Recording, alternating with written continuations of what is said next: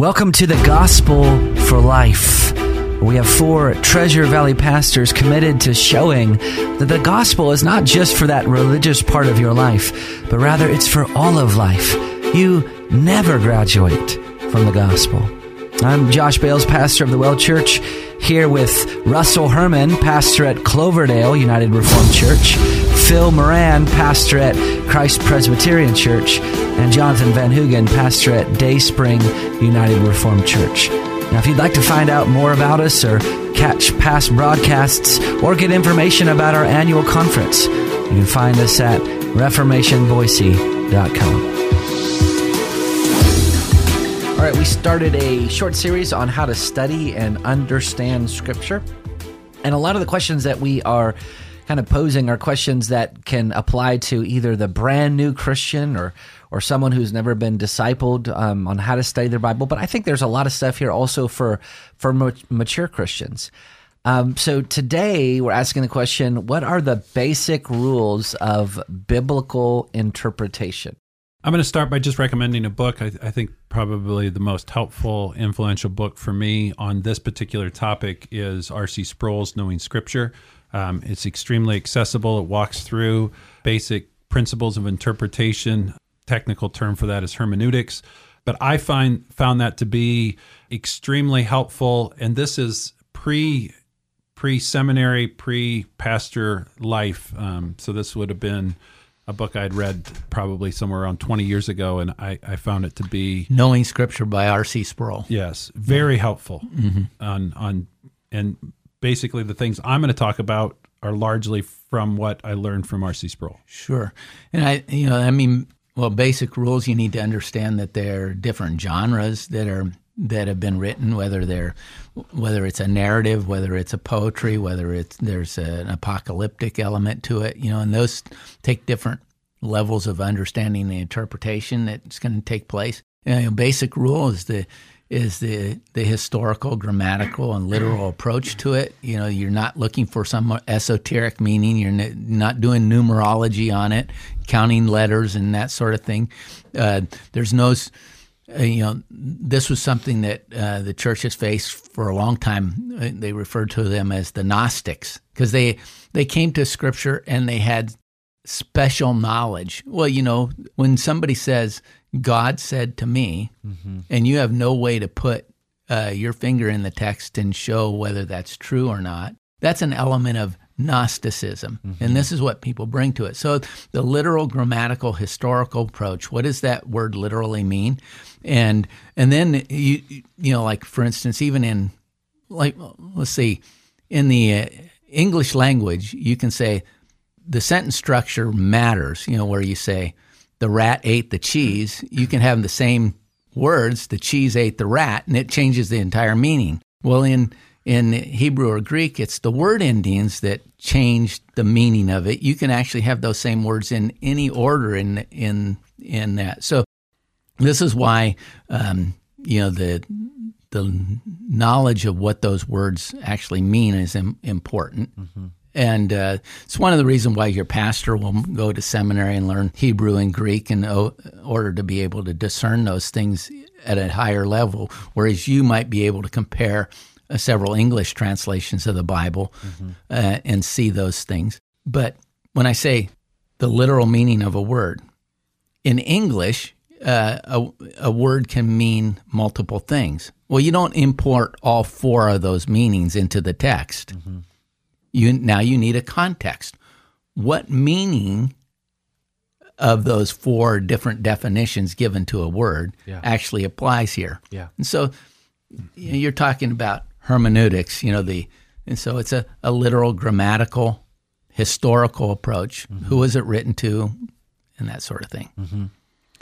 So I'm just going to list off some principles that I think might be helpful. First, I think the number one thing is the analogy of Scripture. Use Scripture to interpret Scripture. If the Bible was inspired, since the Bible was inspired by God, is God breathed, God is the author, God can't contradict himself. And so how do we understand what the Scripture says? We'll compare it to other passages of Scripture and allow Scripture to interpret Scripture for you. Before you look other places, I would first see, and this is where a good Bible with cross-references can be helpful, what other parts of the Scripture are talking about this same idea. Jonathan talked about the second principle, I would say, is interpret according to the normal literary sense. We read the Bible like we read every other book. Nouns are nouns, verbs are verbs. We follow the same rules of grammar and speech and syntax and context. So we read parables as parables, symbols as symbols. You don't come into the Bible and like Jonathan was saying, you don't look for some sort of special code to unlock it. Well, no, it's written like another book. It's not like another book in the fact that this is divine, but we read it like another book. Third, remember the context. When was it written? To whom? What's the biblical, historical, cultural context? Where's it found in the Bible? What's its immediate context? And then kind of work out from there. So you're just going to ask lots of questions about, okay, I mean, if I find a letter, I'm not going to just read the letter and go, oh, it doesn't matter to me who it was written to and who wrote it and at what time period. Well, that's silly. Of course it matters who it was written to and who it was written by and at what time period it was written. Well, the Bible's the same way. So you just belted off several rules, and maybe just like the first one, like Scripture interprets Scripture. Are you just making an assertion, or where does that rule come from? I mean, are you just pulling it out of thin air? I think you see this in the Scriptures itself. The New Testament authors, Jesus also would take Scripture and use them to help define meaning. And from like the Old Testament. Like the Old for Testament. instance, Jesus quotes from the book of Deuteronomy more than any other. This is the book of the second time we read about the law of God in the Old Testament. The Ten Commandments is in Deuteronomy. That's what it's referring to, the second law. But he quotes from that because it's full of application, and you'll see that over and over. So he recognizes the unity of the Bible. And we recognize Jesus as the second person of the Trinity, God himself.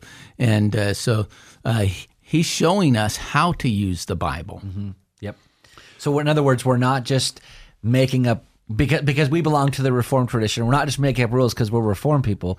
We're recognizing that these rules are part of what Scripture teaches us. The Bible is teaching us how to interpret it. Well, and the other day I said we need to humble ourselves before the Word of God. And part of humbling ourselves before the Word of God, when we think that we ourselves have found a contradiction, recognize that God doesn't have those things. Humble yourself under that and actually look for how this harmonizes with another place in Scripture.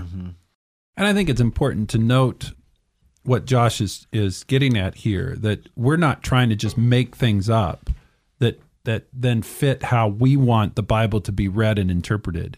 Using Scripture to interpret Scripture is a pattern we see in the Scripture itself. Some of the other principles that we're giving are just wisdom. Wisdom that hopefully has been gleaned over time of what are best practices with regard to how to correctly understand what God's Word is saying. So, can I say that we read the Bible like any other book, that I can find a chapter and verse that tells me that? Well, probably not. But wisdom and church history helps me in that area. One of the other rules that I use is that the implicit should be used to interpret, or should be interpreted by the explicit. Yeah. There are harder parts of Scripture. Yeah. I'm going to use the clearer parts of Scripture to help me understand those that are less clear. So, for instance, you come to James 2 and it talks about being justified by works, which seems to contradict what Paul says in Romans 4. Well, which is the less clear passage?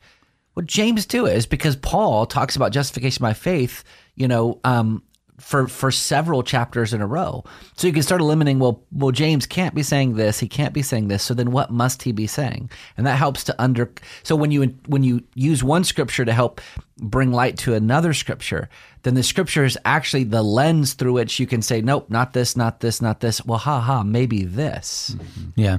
Alistair Begg always says the main things are the plain things, and the plain things are the main things. And I think that for a lot of people, they're trying to look beyond. We're told that knowing this, it says in 2 Peter, knowing this, first of all, that no prophecy of Scripture comes from someone's own interpretation, for no prophecy was ever produced by the will of man, but men spoke from God as they were carried along by the Holy Spirit. God being the author of all of Scripture, we recognize that unity. That's why we say you can go back and you use Scripture to interpret Scripture.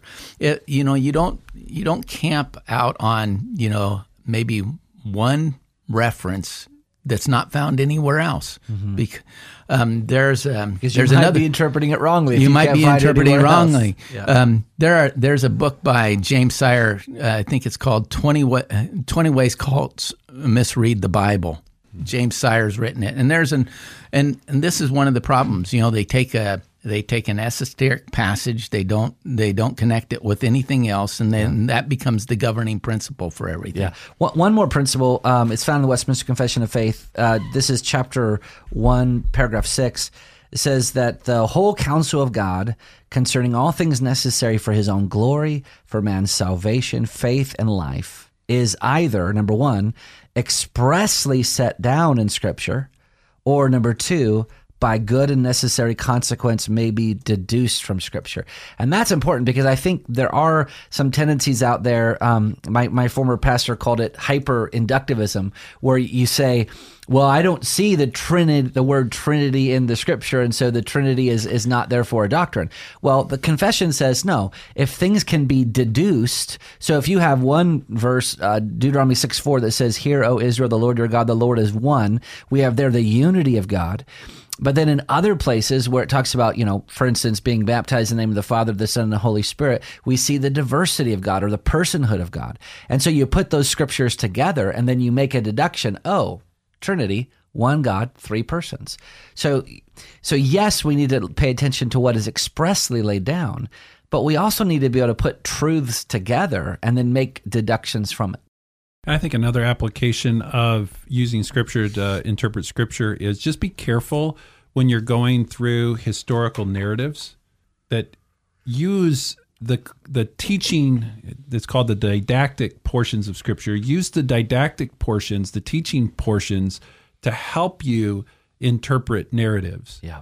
And people oftentimes get themselves in trouble by using just the narrative alone to draw certain conclusions. And sometimes the narratives aren't always clear because sometimes they're telling us the positive things about saints. Sometimes they're telling us the vices of saints and without comment. Well, and so you just have to be careful to make sure that other portions that are more clear are helping you inform how you interpret the narratives. Mm-hmm. Yep. Well, you've been listening to The Gospel for Life. If you have missed any of these broadcasts on how to study and understand the Scripture, just subscribe to our podcast. Just make sure you type in The Gospel for Life in your app, and you can catch up. We'll see you next time.